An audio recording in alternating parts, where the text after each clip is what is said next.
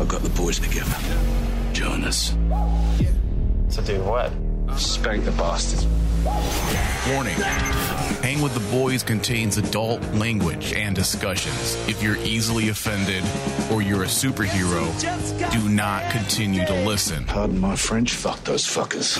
Welcome, everybody, to another episode of Hang with the Boys. This time we're talking about Season 1, Episode 6, The Innocents. Joined with me today is only Michael Flores, as Ryan has been killed with a C4 bomb blown up his ass. Oh, wow. Yeah, it's graphic. Well, he would be like translucent. He probably would. And Well, you would or the totally be the one to pull the trigger on that detonator if it was I'd be Ryan. Huey You in wouldn't- this show. Yeah, except you wouldn't be tormented by it. You'd be like, fuck this guy.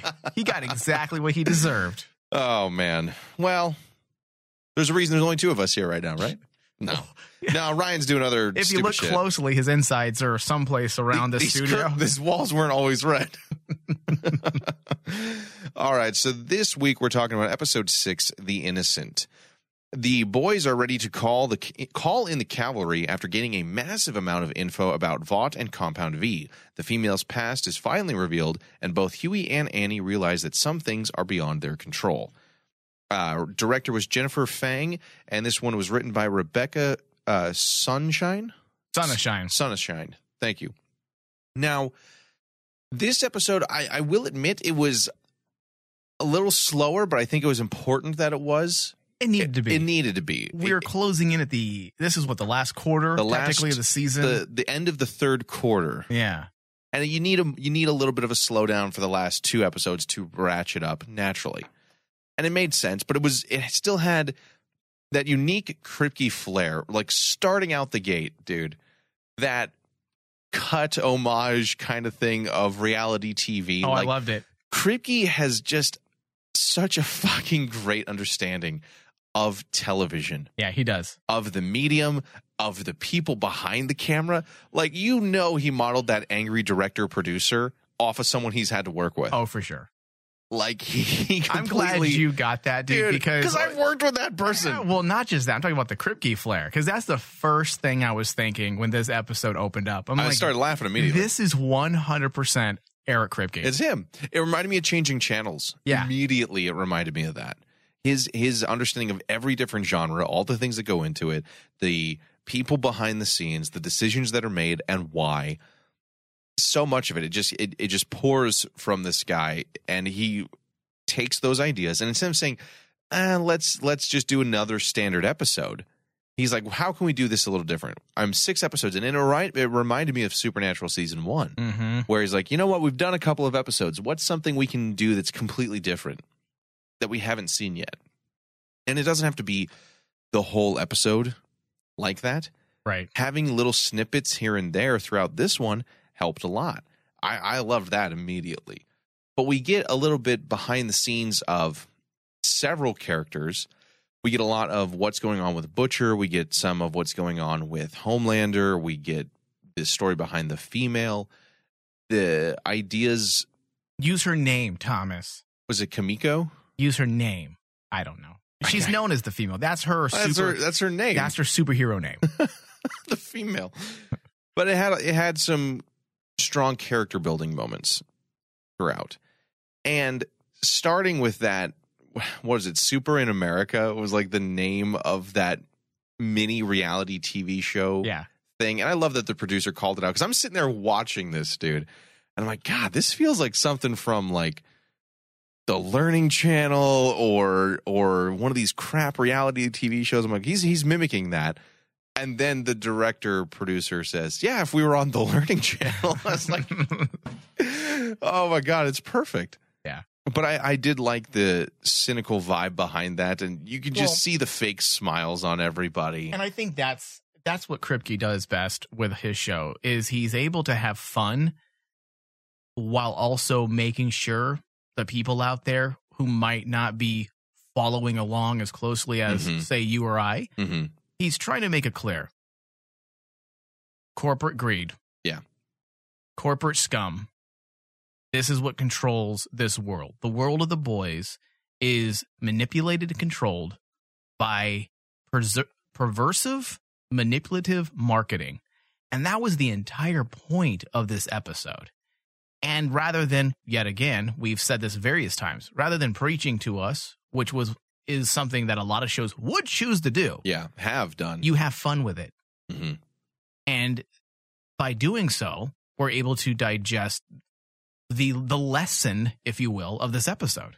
Well, the thing that works really well is the juxtaposition. We show what we're presenting to the public, what the marketing guys have seen, what the marketing dollars went into, whether it's the message or the autobiography by Queen Maeve or the various other things that go into all of it's fake. And then on the other side, behind the camera, we see these real moments where, yeah, this is my house where I grew up. And my dad always told me, you know, my mom's cakes were perfect. And he's like, yeah, are we done here? This fake fucking house. It's fantastic character development, honestly. It's great character development. It's a natural, unique way to share it, not just sitting there monologuing about their past. Yep. We get to see. What's that old thing you learn in Screenwriting 101? Show us, don't tell. Don't tell us. Yeah. It's a perfect example of that. We see how Homelander reacts to the blanket. We don't know why, but we understand. We see how much of his persona there is fake because of who he is and how he reacts the second the camera turns off. Where he's like, are we done? Great. And he just kind of walks off. Queen Maeve's behavior and asking to not be seen on camera, turn the cameras off. And of course, the scumbags in marketing are just like, keep rolling. They always do. Come on, Thomas. The scumbags. You never stop rolling. It doesn't matter what happens. I didn't say you stop. You just whisper. I said you always keep going. Holy. You just don't let them know that you're doing that. But his wife just came on set accusing him of cheating on her. It's okay. We can use this later for the TMZ. It's B-roll. We'll just dub over it. I mean, honestly, I'm probably the woman that was in charge of these little reality shows. I don't doubt that at all. Me. I don't doubt that at all. I'm like, we were just testing the shot. We were framing for another thing, completely irrelevant. Okay, now you can cut. In fact, I think I do that to you guys in the studio here. You have. You're like, hey, don't record this story I'm about to tell. This isn't going to be on camera, right, Mike? But like, of course not. But then it's released on Patreon as a behind-the-scenes bonus. Yeah. Oh, my God, I'm horrible. Yeah, we know. And that's why The Boys is so relatable. I would be part of VOT. I think that much is clear. But we see all this, how they're presented and how they're portrayed. And then we juxtapose that with the realities of the situation, with the, AA for superhero victims meeting. Oh, that part was disturbing. Oh, dude, that was rough. The different things between what's portrayed and what is real. It's a very distinct difference. And this episode here really gets into that. But the important thing, or the starting thing, as always, we have a little bit of news, is that apparently Amazon's The Boys is bigger than any Marvel Netflix show. Now, put that into context for just a bit. That's 4 or 5 different shows at this point. Daredevil, Jessica Jones, Luke Cage, Iron Fist, and The Defenders, plus The Punisher. So shit, six shows. The Boys has outpaced all of them to some degree. Amazon's The Boys is more popular than any of the Marvel Netflix shows, according to data analytics. The last decade has seen the superhero genre go from strength to strength, particularly on streaming services. Both Disney and Warner Brothers are now prioritizing superhero content for Disney Plus, Hulu, and of course the DC Universe app. Fortunately, Marvel and DC aren't the only comic book publishers, and rivals like Amazon and Netflix are commissioning lesser-known properties from other publishers that are already proving a hit. The Umbrella Academy sucks. Oh, sorry. The Umbrella Academy became the biggest digital show in the U.S. That show's so awful. And there's evidence that the Amazon's The Boys is performing even better. But just how popular is The Boys? Data analytics firm Parrot Analytics has provided exclusive information to Screen Rant, the source of the article here, for The Boys' first season by comparison. So the graphic here shows the spike as the show launches and becomes live. And then it shows how long it takes in months for it to trail off. Or is it months or weeks? I can't quite see the graphic here. I'm not sure. How much it trails off over time. So with Daredevil Season 1, which released in April 2015, it saw comparatively low demand. It's easy to understand why. Back in 2015, streaming services weren't well known for their original superhero shows, and frankly, Daredevil was viewed as something of an experiment. Initial demand for Jessica Jones was higher, and interest of Luke Cage, again, higher still. Marvel Entertainment SVP of Original Programming, Karim Zarek, recently noted that each of these 4 series appeal to a different demographic.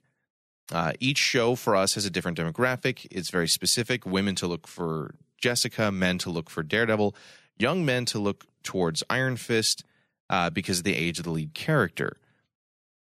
When you read stuff like this, you realize how dated some of these marketing firms are. Yeah. Because none of that matters. It does. Don't get me wrong. It does. And you do want to cater to a certain demo. And I have found that most women tend to prefer Jessica Jones over, say, Daredevil. That much is true, but that doesn't reflect the viewing, though. Right. Because a Marvel fan is going to watch Jessica Jones regardless of it being a female lead or a male lead on this on Netflix. Mm-hmm. Anyways, maybe not movie-wise, but Netflix-wise, yes. Most Netflix fans or most Netflix subscribers are going to want to get their money's worth, and they're going to watch all the shows. The demographics have changed significantly. I mean, the truth is, it's more about fandoms. It's more about fandom over. Well, marketing is still basing all their stuff off old Nielsen system ratings and shit that worked in the 60s and the 70s when TV was new, and they haven't figured out that the internet's a thing, truthfully. But The Boys, however, follows a very different pattern. Demand was already measuring as higher in the run-up to season 1's release. The power of the SBN family. That's why. And then it benefited from a strong marketing push in the final week, which was clearly a success. According to Parrott, demand increased by a factor of 3 during that marketing campaign, which contrasts neatly with the Netflix approach. The streaming giant didn't really spend much money on marketing, trusting the Netflix algorithm to recommend shows to viewers. As a result, there was no real pre-release bounce for a Marvel Netflix series due to advertising. But that's not where the difference ends. The Boys was released in the same way as all 4 Marvel shows, with all episodes dropping at once, but it didn't follow the traditional streaming pattern at all. Okay, hold on one second. The one thing they don't seem to mention in this article is the fucking obvious. Who's the fucking showrunner? Eric Kripke. And what type of fan base does he have? Crusader-like fervor. That's what they're not taking into account. I'm not saying everybody who loves The Boys is a fan of Supernatural. That's not the case. The fan base is much bigger than just Supernatural because of the medium, because of the content. But the reason why there was all that pre-excitement and the reason why the show is no doubt as big as it is because of Eric Kripke and the Supernatural fan base. We already know their power. What was the last estimate? Over 20 million plus fans of Supernatural? No, more than that, I think. Because that was based on, 4 or 5 years ago on a study that we went through during a show on the Crossroads. Ago, So they're not taking into account the fucking obvious. Yeah. Put it all on black when Eric Kripke and the Supernatural family is involved. It's true. It is true. This is probably relating to strong word of mouth, but may also reflect Amazon's continued marketing of the series. Surprisingly, demand then remained at an elevated level for much of the first month. It shows signs of dropping towards a base level now, but is likely to be far higher than the Marvel Netflix one. Second season is going to be even bigger because there has been such positive word of mouth. There are people who never have even enjoyed superhero shows who are watching this. This is appealing to a very different demo as well. I have preached at my work that Supernatural is a good show for a while. Only 1 or 2 people on my immediate team ever gave it a chance. The Boys has had about half my team finish the entire run already. So there is, perhaps it's simply the right time, right place. And this is something we talked about on this show prior, that The Boys is perfectly timed post-Avengers Endgame, where we're kind of starting to get burned out on the superhero genre, and we needed something different. And The Boys is a great example of that. And it's tackling a lot of social issues without pulling its punches. Another thing that a lot of people, whether they think it or not, whether they know it or not, desperately want content that is real, that makes you think and makes you feel something, not just another layer of gray paste to keep you diluted. And I guess it's all right. I turned it on. It's background noise, but I don't really know what's happening. People are watching. People are paying attention. People are talking about it. So it's just all good shit. And I think they continue on here for a little bit saying, part of it's simply because the show's that good. Showrunner Eric Kripke has put together a tremendous cast, and the scripts are tight and efficient. Finally, they said something accurate. Right. And The Boys is only 8 episodes, while Marvel shows were 13. That has nothing to do with it. I'm like, you just gloss over. Can we do their job for them? No one cares about episode order anymore. These people are living. It's the problem with AT&T. And you know how we always bitch about their handling of Warner Brothers? Yeah. The people in charge of AT&T are from the landline era. They're used to running services based on wires. Yeah. And now they're trying to handle streaming services, wireless technologies. There's a reason why there's a recent call based off Wall Street rumors that they're being told to remove themselves from their positions because they have no concept of what they are talking about or trying to govern. And a lot of these articles nowadays being done, the studies say this. How the old are you? Well, here's where this article loses me, because it says The Boys subverts all these tropes in an entertaining, original, and occasionally uncomfortable ways. The script adapts a classic comic book story, resetting it as a David versus Goliath narrative with a remarkable amount of heart. It's an irreverent parody of countless Marvel and DC superheroes. Okay, one, it's an adaptation of a real thing. It's not a completely original idea. I don't think this person's done their research on The Boys at all. Two, it's not exactly an irreverent parody. It's a dark reflection of our society that is using the framing of superheroes, which is the most colloquial, popular, easily digestible frame.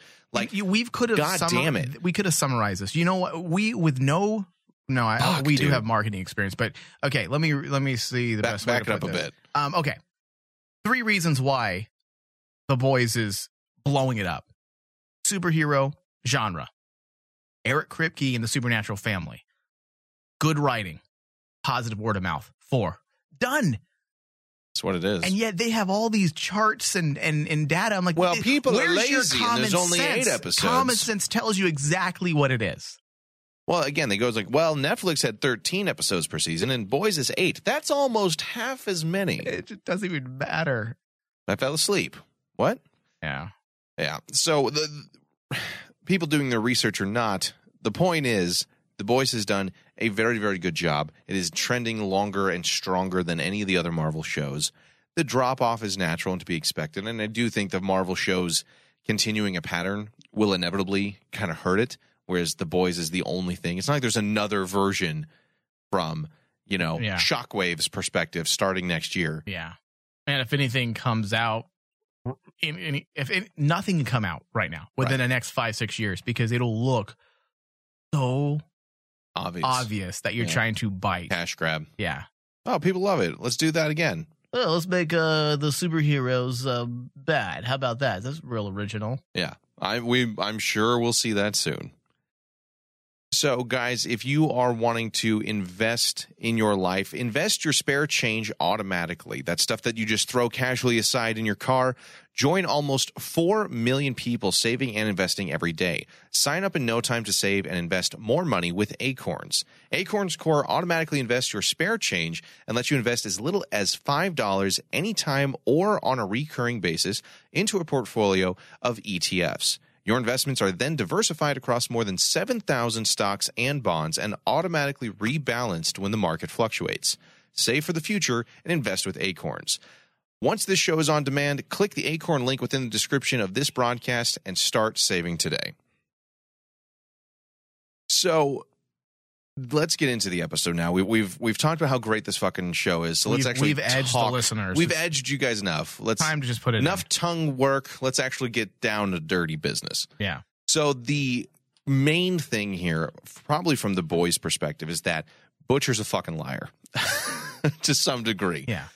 He brings... Understandably, though. It's understandable. We get a lot about what's going on with him in this episode, but he brings the CIA everything that they have, which is a lot. We find out that Vought and the corporation has created this compound, has been shipping it as polio vaccine since the 70s, which is shocking in enough of itself. Yeah. That for 50 years about, give or take, they've been pumping random babies with this chemical, all on the hope that they can capitalize on them later. And that is some fucking evil shit. Yeah. But at the same time, is that not what marketing is? Is that not what happens when you buy your kid a Star Wars shirt to make him a fan? They're grooming. They're grooming your children from a very young age. In fact, there's a whole antitrust thing going on right now because YouTube and Google were accused of doing just that as of 2 weeks ago. Yeah. They're grooming your children without you even knowing it. They're telling your child at the young age of 2, 3 years old, whatever age you allow your child to start surfing YouTube, which is pretty young. Shouldn't be, probably. Probably not.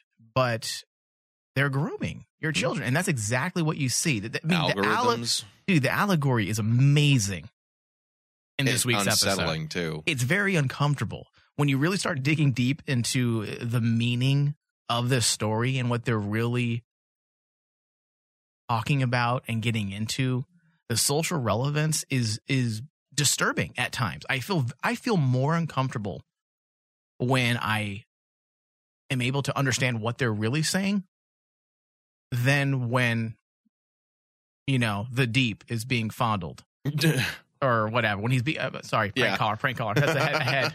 I'm gonna have to cut that. I'm more uncomfortable than when we see one of those sexual, explicit scenes, or when homeboy tells everyone that his dick broke off in a soup. That's disturbing, but it's when you disturbing and unsettling. Yes, and when you start realizing how a lot of this is fictionalized world, but they're delving into real world issues. It's not a great feeling. No, it's not.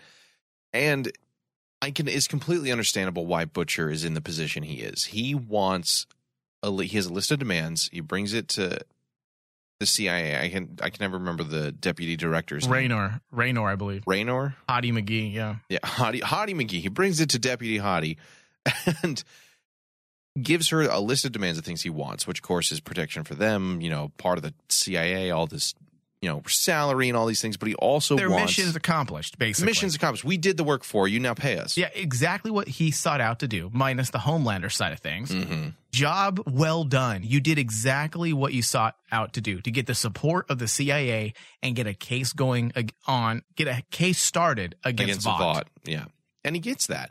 But what he wants the more than anything is Homelander. And of course, Raynor says, you're not getting that. We will play ball with everything else, but we can't give you that. Not only because they're terrified, but because they don't have anything concrete that ties it to him. They have Vought nailed to the cross. But they also said, what was her word? She said that they're afraid. They're terrified. She's terrified of Homelander because of what he can do. What was her words? I'm going to paraphrase here. He can level this building. He can destroy us. Yeah. I mean, everyone in it. That's the real fear right there. And that, again, is a very real world moment. The reason why we don't go up against some of these juggernauts is because they're so powerful. They can end you and no one would ever know. Or to be able to stop it if they wanted to. Or end your career, end your job. Yep. Destroy your livelihood. Take your family. Yeah. So when she says that, it becomes very real because Homelander is very complicated and you find yourself at times kind of feeling for him. And I know that sounds weird, but you do, because he's definitely twisted, but you get the sense that there's so much more going on with him. Yeah. So you have to be reminded, because he is so goddamn charismatic. You have to be reminded that this guy's a threat, that this guy is a bad seed. Well, he's a bad loose seed. cannon. It's a couple things, because he is a monstrous individual. He is a fucked up individual, but we start to see in this episode that there is more to it. He is not just your character, Snidely Whiplash, evil villain.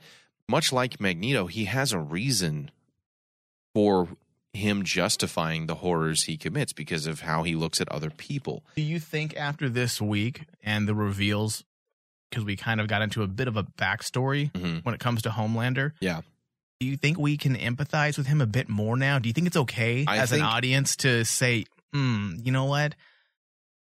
He's So not you all only get- evil then. There's something going on there with him. He's in some ways, it's almost like they're leading us by the nose that, hey, this guy is also a victim of sorts. And I think we might have said that in our last discussion as well, that he's coming off more and more. Yes, he's all powerful. Yes, he's a loose cannon. Yes, he's sadistic at times. He has God syndrome. But something had to happen.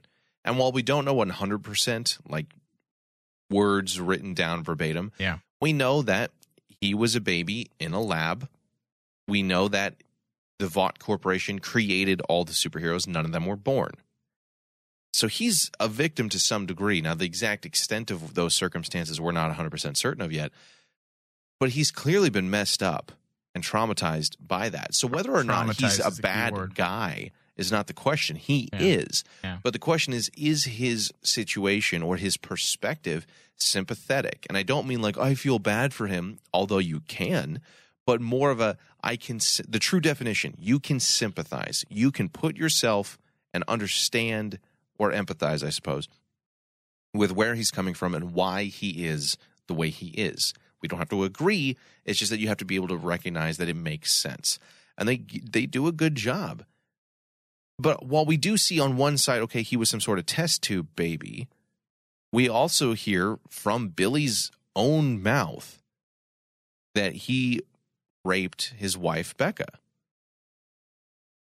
Yeah. So even if you can understand where someone comes from, that doesn't justify anything. No, they've not done. at all. And so now not only is he some Look, mass a murderer. A tragic thing that may have happened, Mhm. a moment of trauma as a child, doesn't justify all your wrongs. Doesn't excuse Can it. you possibly have a little bit of understanding and see, well, now we understand why he's the way he is, but it doesn't make it all fine and good.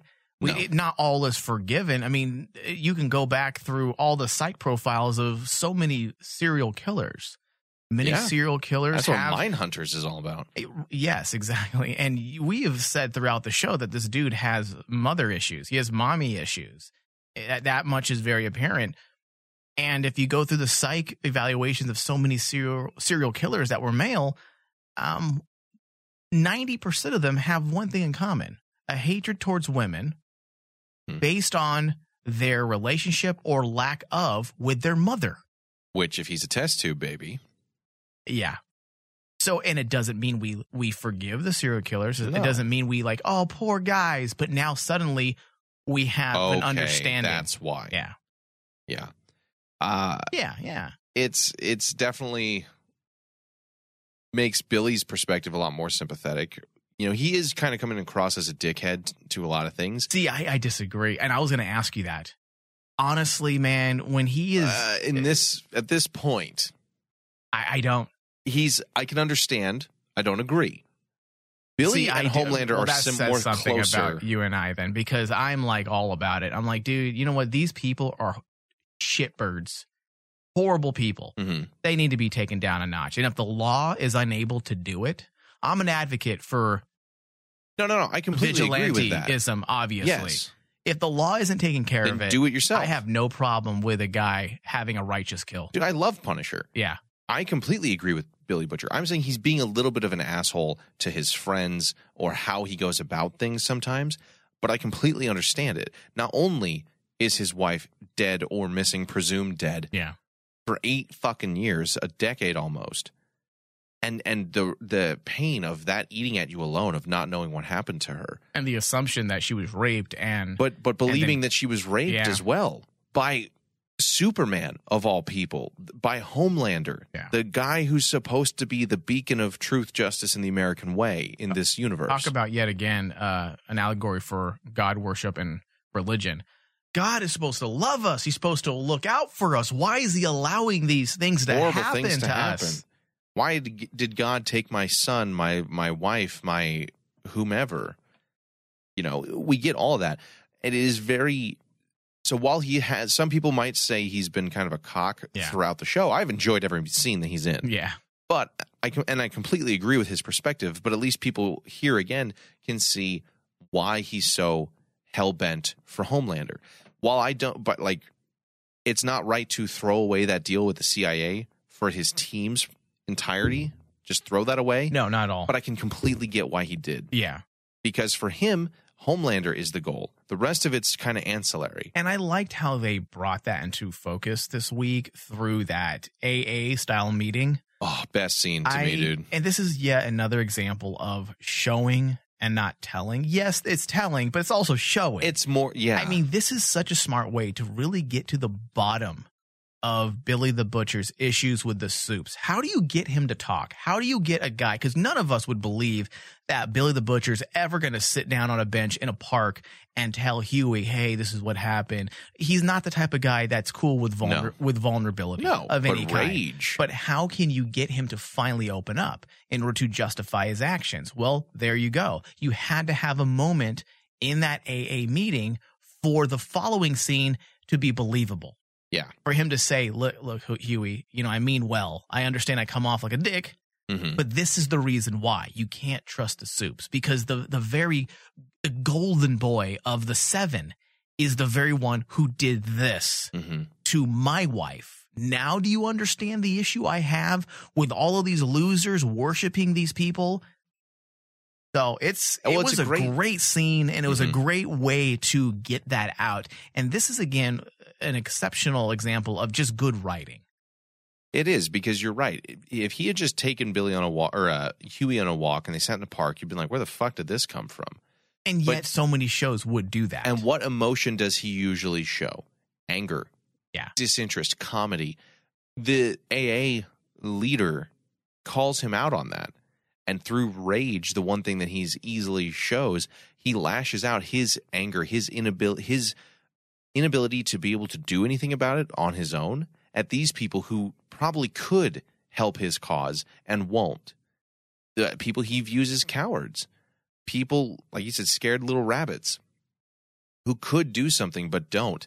And their pathetic love for a god. I mean, the guy got his dick frozen off. Oh. Like a popsicle. Oh. And he's like, I still love her, and this is what I pay for being with a goddess like her. Yeah. No. I mean, it sounds like it was an accident, but good God, man. The woman is like, I just wish he had been a little bit nicer with my spine. Oh. No, you shouldn't be making yourself out to be the victim. And there is more of that sexual violence concept that this show has been touching on coming into play here. Well, he didn't mean it. I should have been more. It was my fault. I still love them. These things of what the victims often say that they feel. That it's their fault. Talk about cracking open the issues of abuse as well.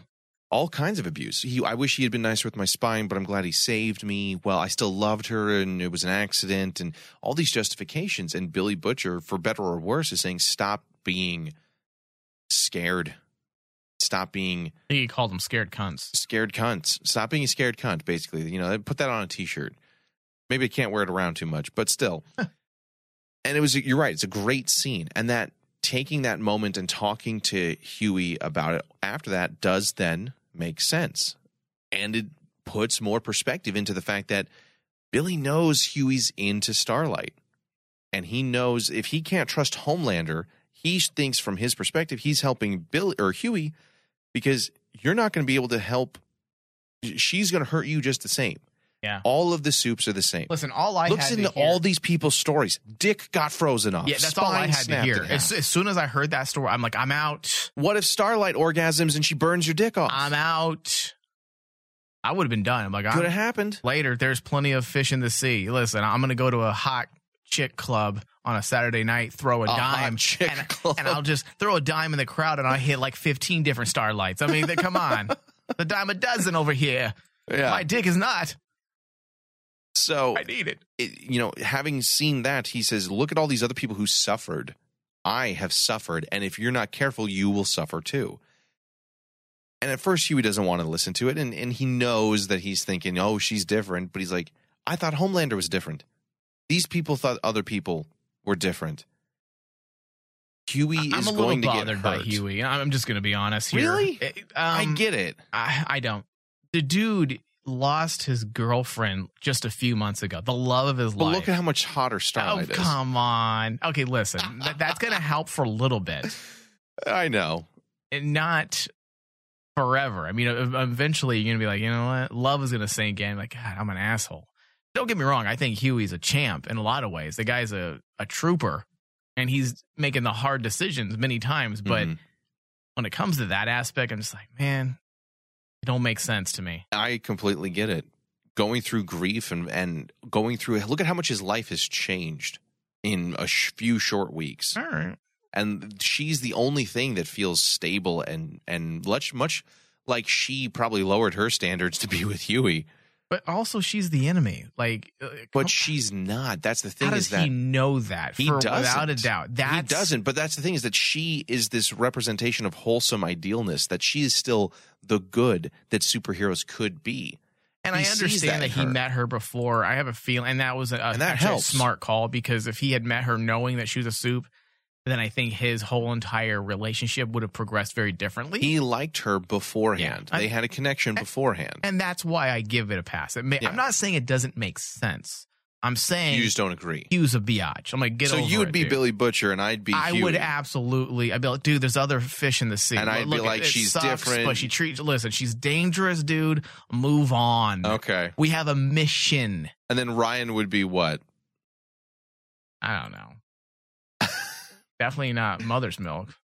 Frenchie, just causing problems and bringing random strange into the group? Maybe. So I think, honestly, Billy the Butcher is probably a mixture of me and Ryan. Yeah, probably. But you're Huey for days. Oh, absolutely. I won't deny that. I'm Dork Huey for sure.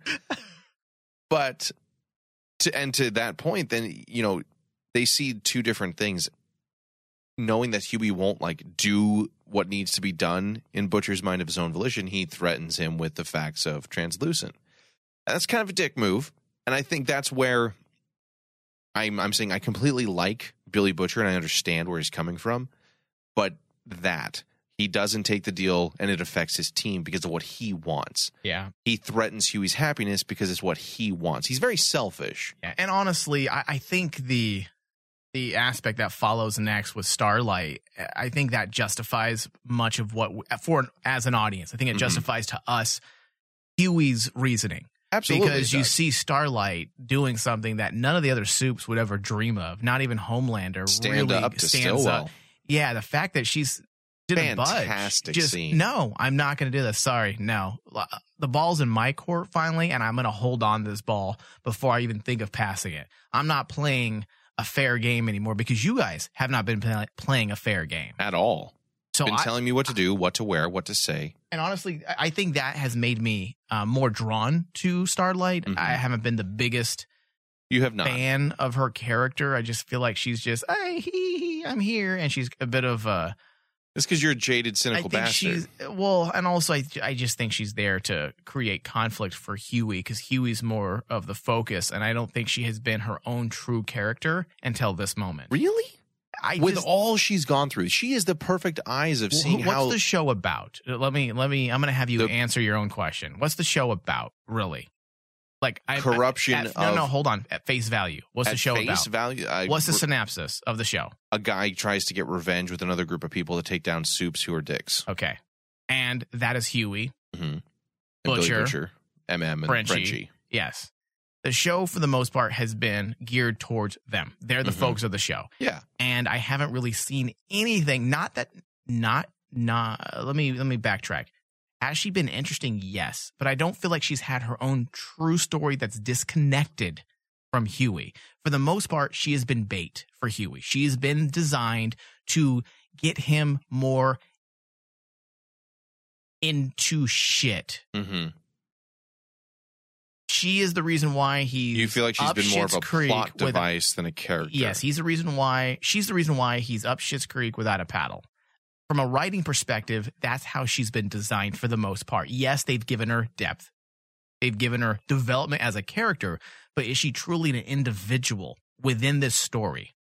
I feel like at this moment, she has detached herself. Her story is no longer connected solely to Huey. And I think this is the moment where she has kind of grabbed her own story arc fully and has become a deciding factor that would actually create a ripple in the narrative. Do you get what I'm saying? She's actually changing the direction of the story because Vought is now forced to deal with things, to deal with the situation because of her directly. I get what you're saying. I would say it happened last episode when she on stage decided to tell everyone, fuck off, and the truth. That was, to me, the moment she made the choice to not be anyone's puppet and make her own decisions. I get what you're saying. She is more of a plot device for Huey's direct narrative, but she's also our eyes and the commentary for celebrity culture, political culture, athlete culture, all this being famous and what it does for you. How much of this is you talking or penis talking? I'd say it's 75-25. Because I would say Maeve is more of an individual. Oh, I'm talking. Starlight is the perspective of, wow, I want to be famous, and then you get there, and this is all the fucked up, corrupt shit that happens. I'm not going to disagree with that. Maeve is the bitter person who has survived it, thrown her chips down, and said, "This is just where I'm at." She's Gwyneth Paltrow. She's all, you know what? Yeah, sure, it's happened. I'm just going to keep my head down. Yeah. And keep this is what it is, and I'm going to continue through it because of my own reasons. So, it's Starlight's Rose McGowan, if you will. Wow, I would not be that mean. I'm just joking. But her scene with Stillwell. I think the other thing that was very important was that Stillwell is a female character. Because this is something that does happen where someone who's a higher up in power tells you, shut up about your sexual assault. That is a woman, not the stereotypical man with a cigar telling the woman, no, just deal with it, honey. Well, listen, there was an article that was just posted, I want to say last month, that was an opinion piece, I want to say on the Variety, where a woman who's involved in Hollywood specifically said the biggest enemy for women are not the males. The males are the assholes that take advantage of the situation, but everyone thinks there's a girl power mentality in Hollywood because that's the face they put on at the award shows. But the women are some of the worst people to each other, very competitive. Look at Stillwell and look at that fired assistant. They didn't give a fuck about Starlight, from the costume, from her first appearance, all that stuff. They enabled this system just as much. No one's saying the men aren't fucking assholes or pigs. The Deep is a piece of shit. Homeboy Harvey Weinstein, could not have gotten as far as he has for 30 plus years unless he was surrounded by a bunch of enablers, both male and female. On both sides, yeah. I mean, look at the Deep. He's... And I shouldn't have said homeboy, because he's definitely not my homeboy. Well, even then, Stillwell doesn't care about Starlight or anybody but the company. And so she immediately says, we got to sacrifice the Deep. We got to have him say an apology. We got to get ahead of this. That is the most corporate thing you can do. But it did make way for some great jokes. It did. I mean... The Deep is truly a douche. Okay. Well, especially because Stillwell says, or the Ryan other women. is the Deep. Ryan's the Deep. Ryan's the Deep. I mean, can you not see Ryan hanging outside his yellow, Humvee, be like, tell your story, girl. Well, okay. Sidetrack. Tell your truth. The Rain Man show he was last on, 30% of it, I remember 100% of it. Oh, yeah. Wait, that's right. 30% of the time you remember 100% of what happened? Tell your truth. Yeah, that's Ryan for sure. But even then, Stillwell says, or if Starlight goes public or some of the other women, this has happened before, and they sweep it under the rug. But now it's too big, so they sacrifice him. And he's such Sometimes a douche, but his story...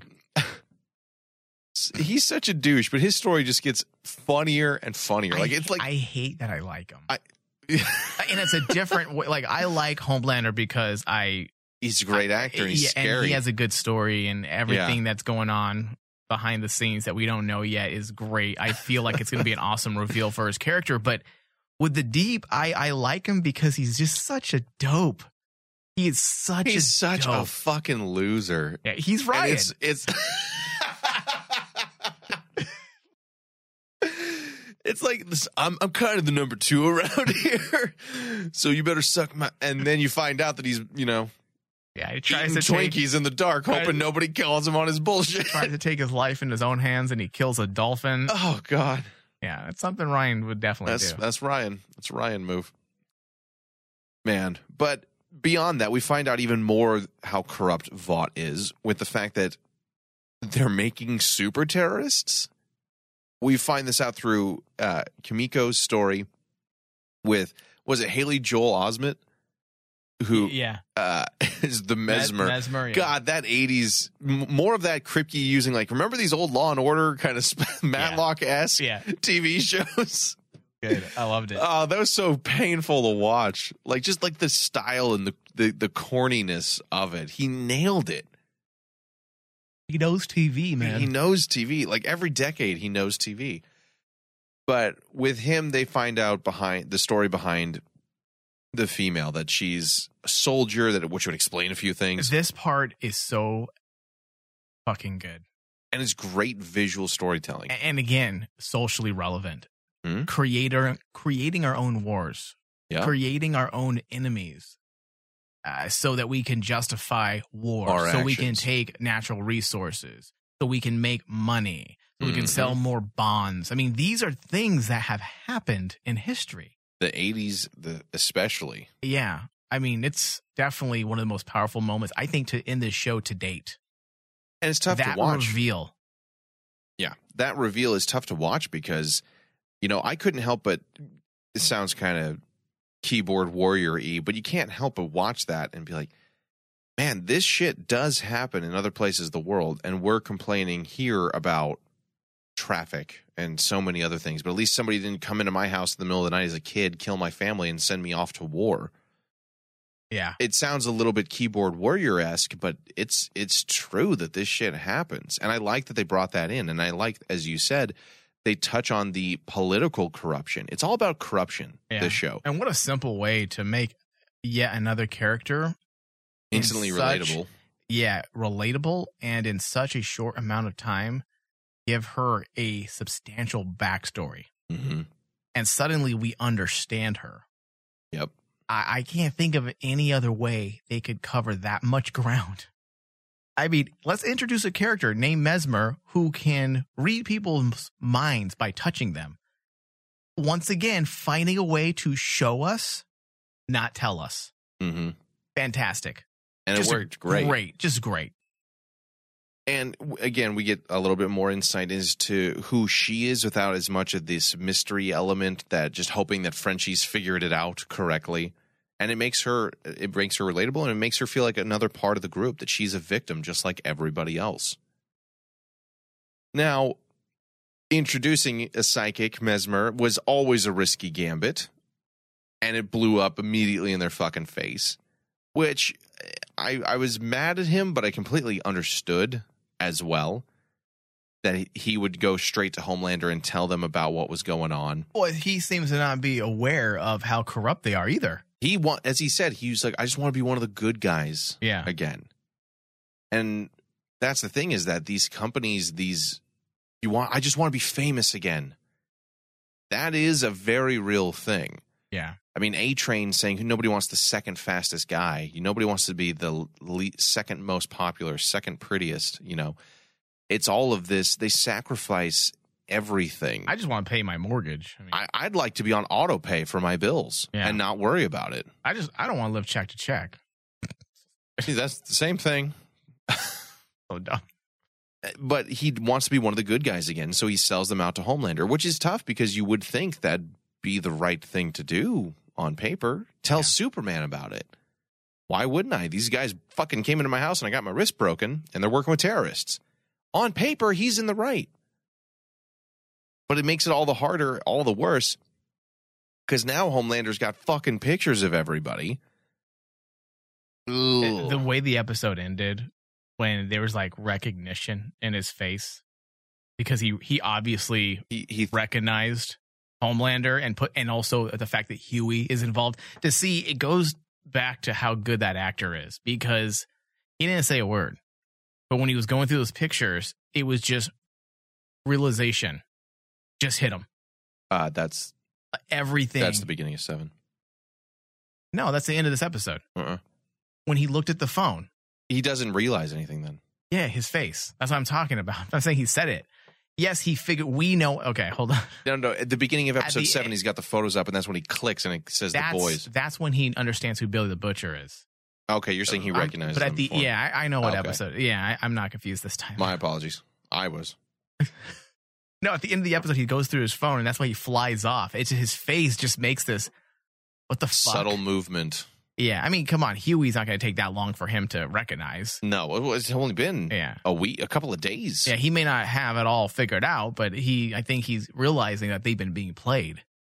That this is a lot more intricate than simply than just random happenstance, or it that something. It isn't happened. randos. Yeah, this is all connected. Yeah, which makes sense. Yeah, and again, it's hard. I like how it puts into perspective. Yes, Homelander's very clearly evil, but if you look at where Mesmer's coming from, he helped Superman and he wants to be a good guy again and stop these guys who assaulted him, and they're a group of terrorists. Why wouldn't you think that that's the right thing to do? Yeah.